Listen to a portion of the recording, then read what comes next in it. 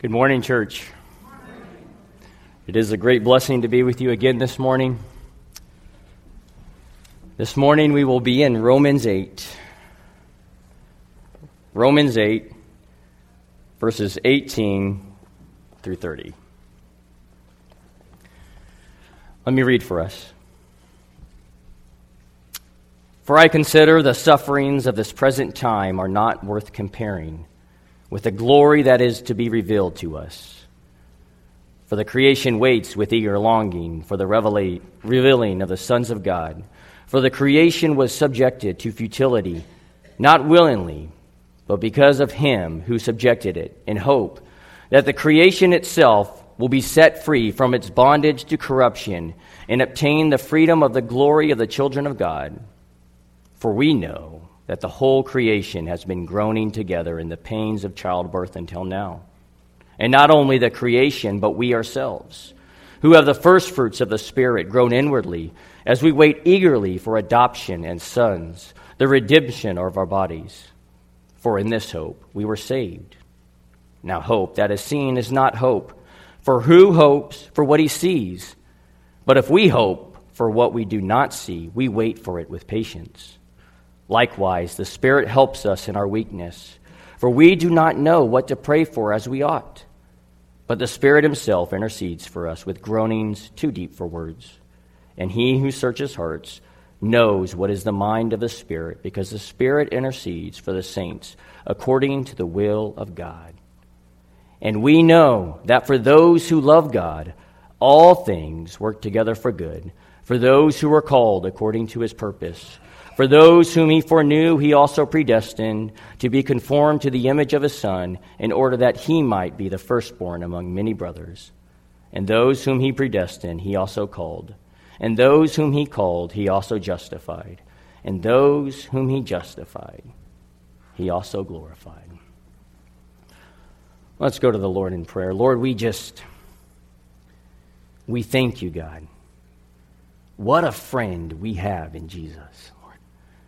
You are the way, Lord. You are the way, the truth, and the life, Lord. We thank you for the hope that you've given us, Lord, that we would obey you, Lord, follow your commandments, to fear God. And, Lord, to your end be the glory, to the foolishness of preaching, God. I pray that you be glorified this morning. In Jesus' name, amen. I'd like to open up this morning by telling you of two very well-known men in the Christian faith. The first is a man by the name of C.S. Lewis. That rings a bell. A man who was born in Northern Ireland. He was homeschooled and well-educated at home as a child. And during those early years, his mother had passed away. So his dad sent him off to boarding school. He did very well in school. He excelled in academics. And in fact, he drew the attention of the instructors so much that they continued to further educate him. He would eventually land himself in Oxford. But it was also at this time that he became so well educated, and his knowledge increased so much that he also became an atheist. One of the things that he loved to do was debate. He having a very much of an intellectual mind, he loved to discuss things with other people. Well, the Lord would have it that while at Oxford, many of his friends were Christians. And also, additionally, his favorite authors were Christians. So this was peculiar to him. Though he could not grasp it fully, he still remained an atheist. But he loved to discuss Christianity. He enjoyed the debate.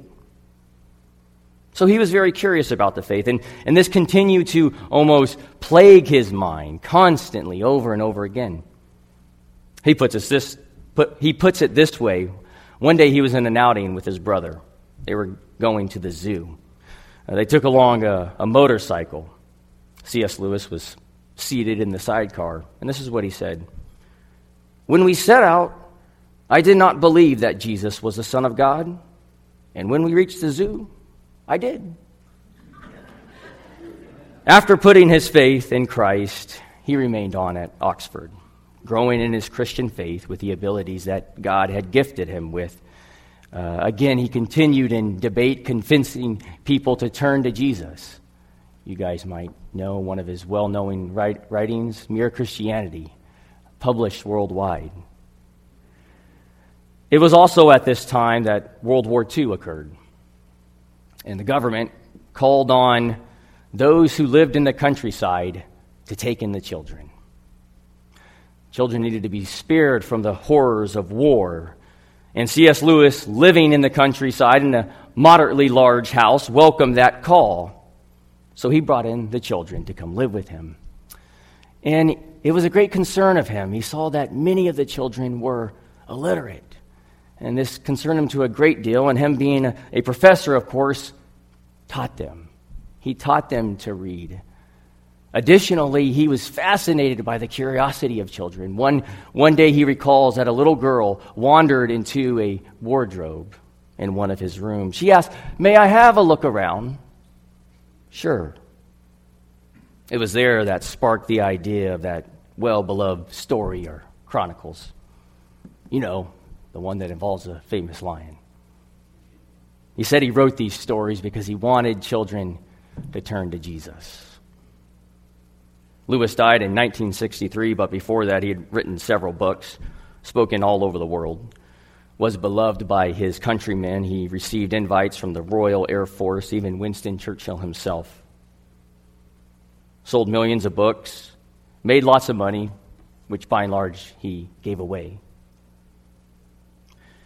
And his books are still loved today by the most intellectual to the most innocent of minds. C.S. Lewis. Secondly, the other character, the other man, is a man by the name of Nate Saint, maybe not as well known. He grew up in a Christian home with Christian parents, raised in the faith. He always desired to fly. He always wanted to be a pilot. The Lord, through various circumstances in Nate's life, moved him to the Air Force where he received flight training. He would eventually be called to go out and to share the gospel through his abilities as a pilot. It was in 1948 that him and his wife Betty were called to reach the Indian tribes of eastern Ecuador, tribes that have never heard the name of Jesus Christ. And it was there that they raised 3 of their children, serving year after year faithfully to a people that did not know him. But it was in the year of 1955 in the fall. Him and 4 other missionaries, one of them you might know, Jim Elliot, set out on a great plan to reach a tribe known as the Auca Indians, or also known as the Waodani tribe. They were known to be very hostile. They didn't like outsiders. In fact, they didn't even like the other tribes. Anybody that tried to reach out to them were killed. In fact, nobody from this tribe had ever, to their knowledge, had ever heard or known the name of Christ. This bothered Nate, and he wanted to do something about that. So they began to develop plans, him and the 4 other missionaries, and they would establish relationship with the tribe by flying overhead. They would drop gifts to them in a bucket, and they would land at the tribe's feet. They would collect what it was, and they'd become very excited, and they would exchange this gift. Over a series of 4 months, they would establish relationships. Well, they knew the rainy season was coming in 1956, and they knew that they had to make a decision. Are we going to reach them face to face? Are we going to make that face-to-face contact? They decided that they would. So they established plans. They established a landing site on a spot that you guys might know as Palm Beach. The first meeting with this tribe happened on January 6th, 1956. They met with a boy a girl and a woman. The meeting went very well. They were excited. They said, "This is it. The Lord has blessed us. We are going to continue this." 2 days passed, January 8th, 1956. The five of them set up in the plane again. As they were flying overhead, Nate would radio to his wife, who was back at the home base.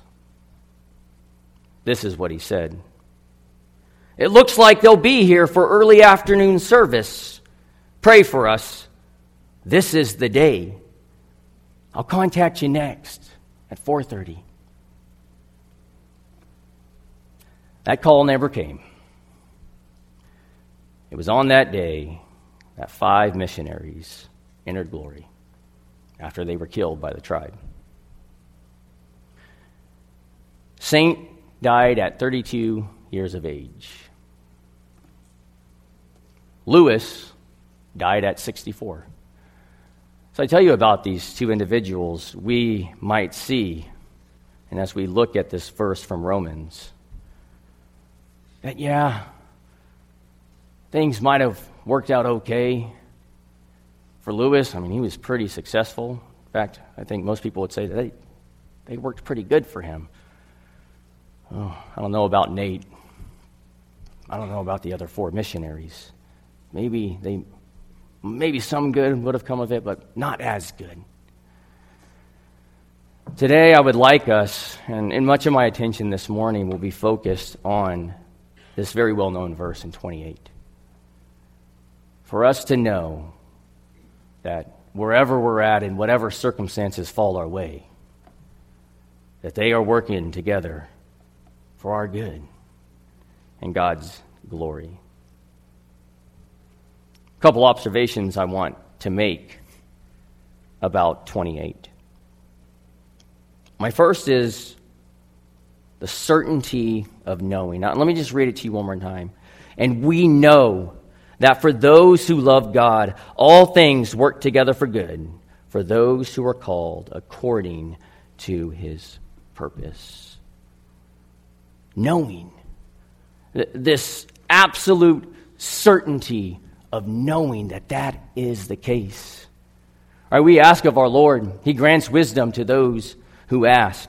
Paul reminds us and to the Ephesians in Ephesians 1:17 that the God of our Lord Jesus Christ, the Father of glory, may give you the spirit of wisdom, of revelation, and the knowledge of him.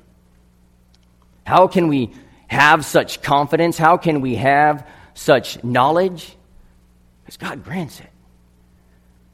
And if we ask, he will give. So knowing, we know because the Lord grants us understanding. Secondly, we know because God's word is true. Well, how do we know God's word is true? To put it bluntly, he says so, right? His word is inerrant. Psalm 119:89, "Forever, O Lord, your word is firmly fixed in the heavens." I like that. It is fixed. It is settled. It is a done deal. We know because God's word is true. We also know because we have security in Christ. We don't serve a God of uncertainty. And certainly when it comes to our security in Christ, our salvation, we are forever in the arms of God. We are never to be taken away. We can rest assured in his salvation and what he has for us. We are secure. Just using the context here of what Paul is talking about, just some of the language that he's certain of. He is secure because, right, the glory that is to be revealed. He is secure because he can obtain the freedom of glory. And he eagerly awaits this adoption.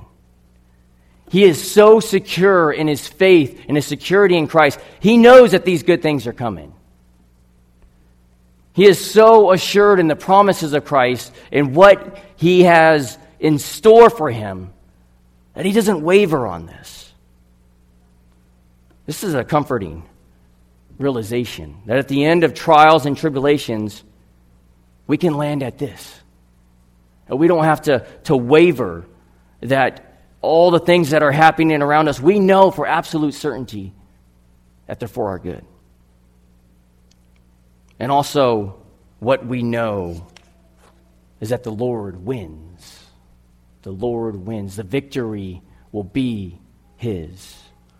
Psalm 41:11, David says this, "By this I know that you delight in me. My enemy will not shout and triumph over me." And we saw this in the life of David, all the victories that God had given him over his enemies.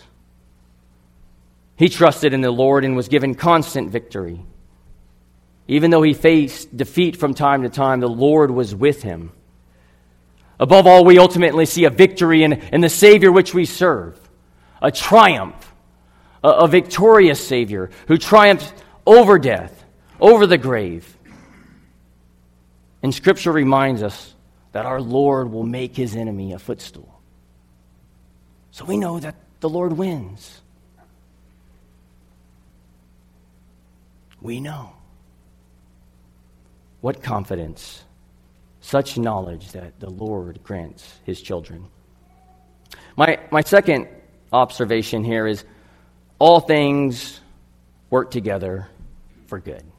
All things work together for good. First, I have to explain what all things are. All right, this is comprehensive. This does include everything, the good, the bad, and the in-between. All right, we serve a sovereign king. He allows all things to happen for His purposes. For His children, they work together for good. Well, let's look at that. Let's just first look at the good. What are some of the good things that are happening right now? If I just take the very mundane, just for this service, for instance. Right, we're here on a spring day to sit under God's teaching, to fellowship with other Christians, to wake up this morning, to physically be here. After service, we will get the blessing of enjoying a meal, whether at the potluck or at home, or maybe a restaurant that we can go to and we can afford because God has blessed us with a means of income. After that, we can go home. We can take a rest. After our rest, we can walk out in our lawn. We can smell the flowers. We can take in the spring breeze. We can look upon our grandchildren, our children, to see them run and play.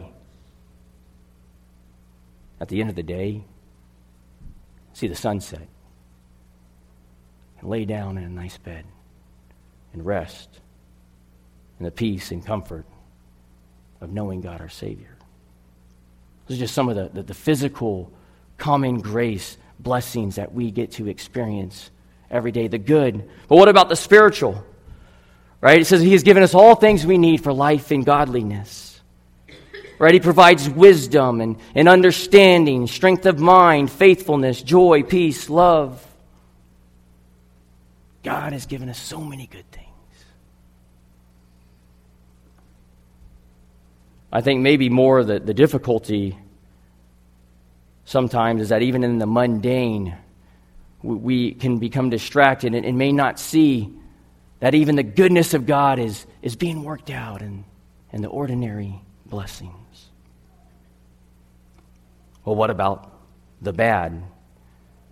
Again, if we just look at the very opening verse in which we read, Paul says, "For I consider that the sufferings of this present time." He opens up by saying, difficulty, sufferings, bad times. He goes on to tell the reasons why we are not to worry or not to fret, but he knows that this is happening in the life of the Romans.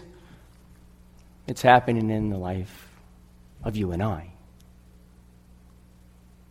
He talks about creation, right? They are in futility, meaning that creation cannot reach its potential. Right? We see this. The $75, $85 that the flowers you sent to Mom on Mother's Day, right? 5 days later, they're not what they used to be. Right? We see this, that creation is not able to reach its potential.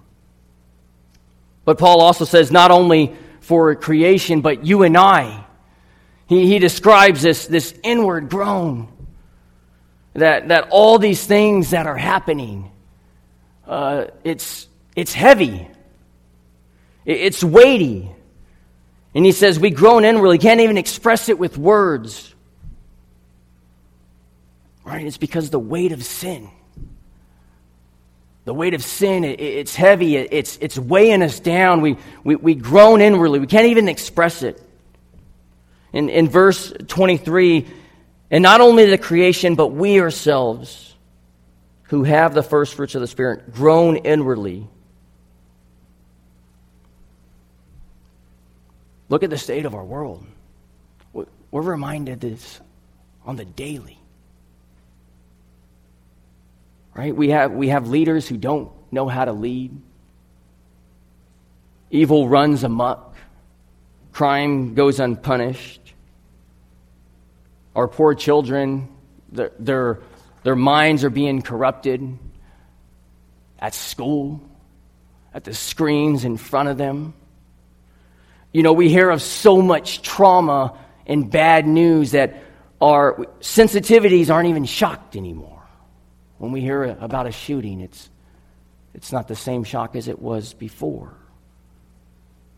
Suicides are up, drug use and depression in our youth. The nuclear family is being absolutely demolished, deteriorated. I'm just speaking of larger scale, worldwide. And we can even bring the bad is even closer to home. What about when the loved one is at the hospital too long? And they've been there day after day. And the uncertainty of death. The difficulties, the sickness. Maybe our job is not satisfying. Not reaching its full potential. Right? We groan every time we fill up at the pump. Man, every time you go by the gas station, another 10 cents. Financially, our pocketbooks shrink. Maybe our families are disputing with us over our Christian beliefs. Maybe we have a child that has wandered away from the Lord. Remember, Christian, all things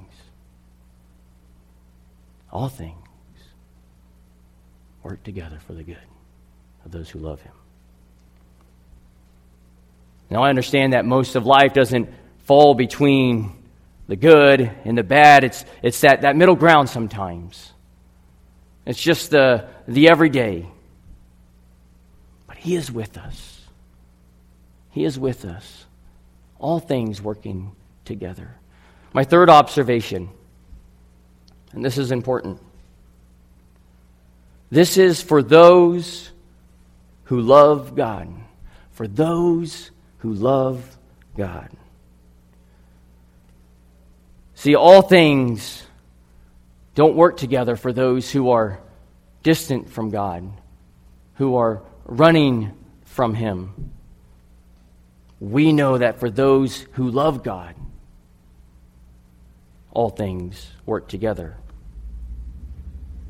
And this love that we have for Him, let me specifically describe for you what this love is.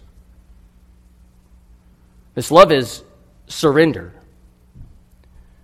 When Jesus called Levi from the tax booth, when Jesus called James and John from their nets, the fishermen, they left and followed Him. Right, the hymn does not say, I surrender some, does it not? I surrender all.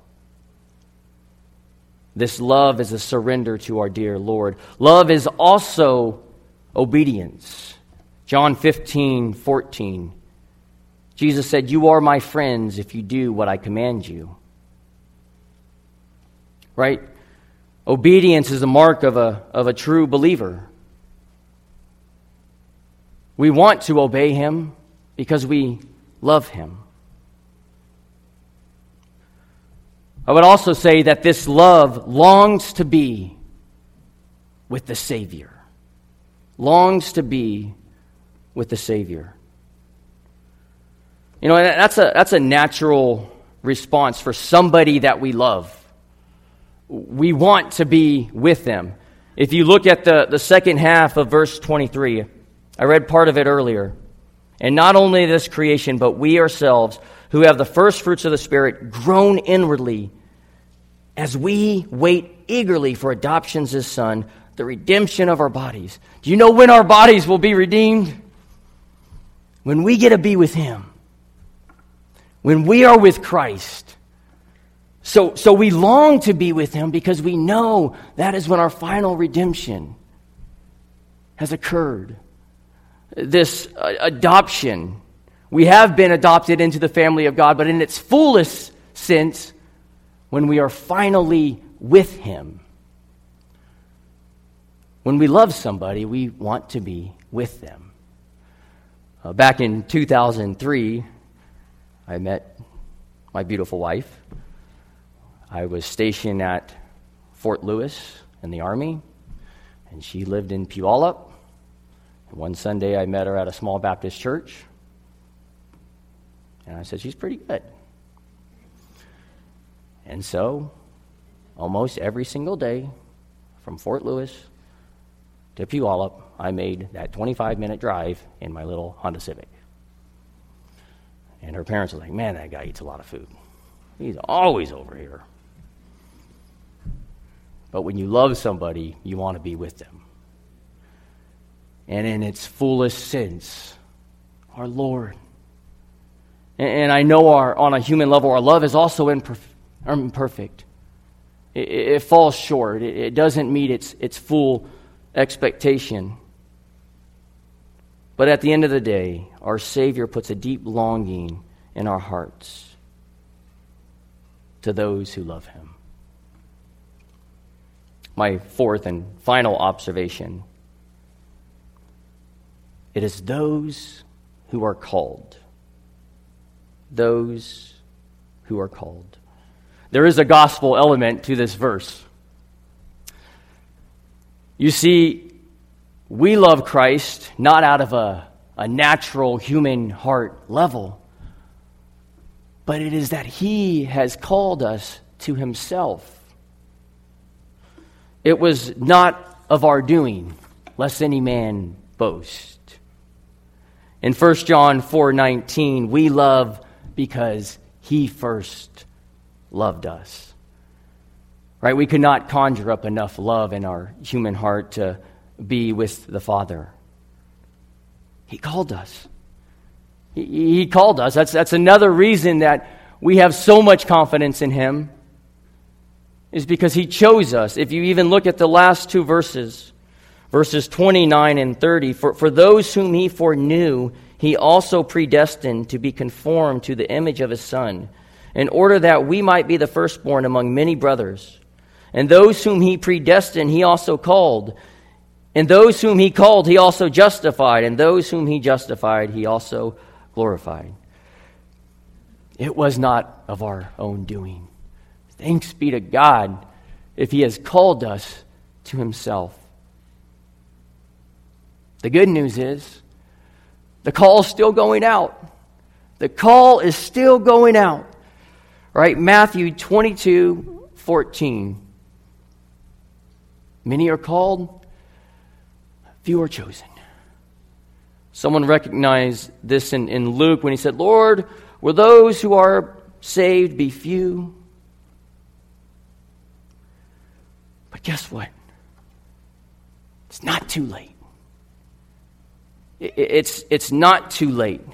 So first, this is the first step. If you don't, you will never have the knowing assurance. You will never have a realization that all things are working together for your good.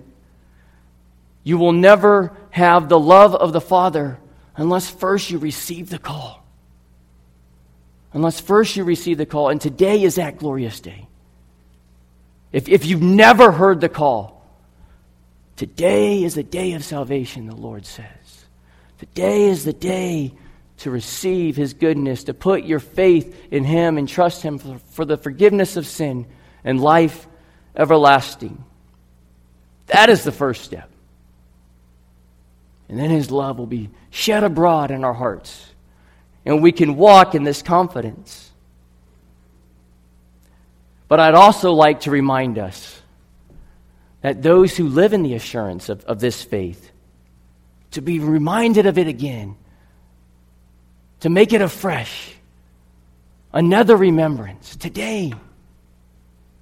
Right? That all the happenings around us, even as difficult and hard as it can be, that He is with us. You know, our calling may never be to reach the victory of a C.S. Lewis and to have the praises of men thrown at us. We may not even be called to live a martyr's death, to have biographies written about us, such as Nate Saint. But you know what? This is the good news, right? God has called you where you're at today. If you're a stay-at-home mom, teaching your children, serving faithfully, all things are working together for good. If you're a dad that's just providing for his family and working hard, just doing a normal job, all things are working together for good. Even if you're a confused teenager just trying to figure out life and where to go, keep obeying and honoring your parents. Look to the Lord. All things are working together for good. Even if you're in retirement and those years are winding down, and praise be to God, maybe volunteering at the church or serving where God has allowed you, right? Even in those days, all things are working together for good. Or maybe death is near. Maybe you don't know when will be the last. Maybe you sit in a care facility and it's so difficult to get up day after day. Christ is with you. Dear brother or sister, Christ is with you. He is our hope now and in the ages to come. So receive this encouragement on this morning, June 12th, 2022. And all things and in all seasons are working together for our good and God's glory. Let us pray. Father God, we thank you so much. Lord, I pray that all your people here today would rest in this confidence, that we know that all things work together for the good of those who love you, who are called according to your purpose. What a confidence we can have now and forevermore, that we don't have to be worried or distressed. Thank you, God, for being our great confidence. We praise you, we thank you, we love you. In Jesus' name, amen.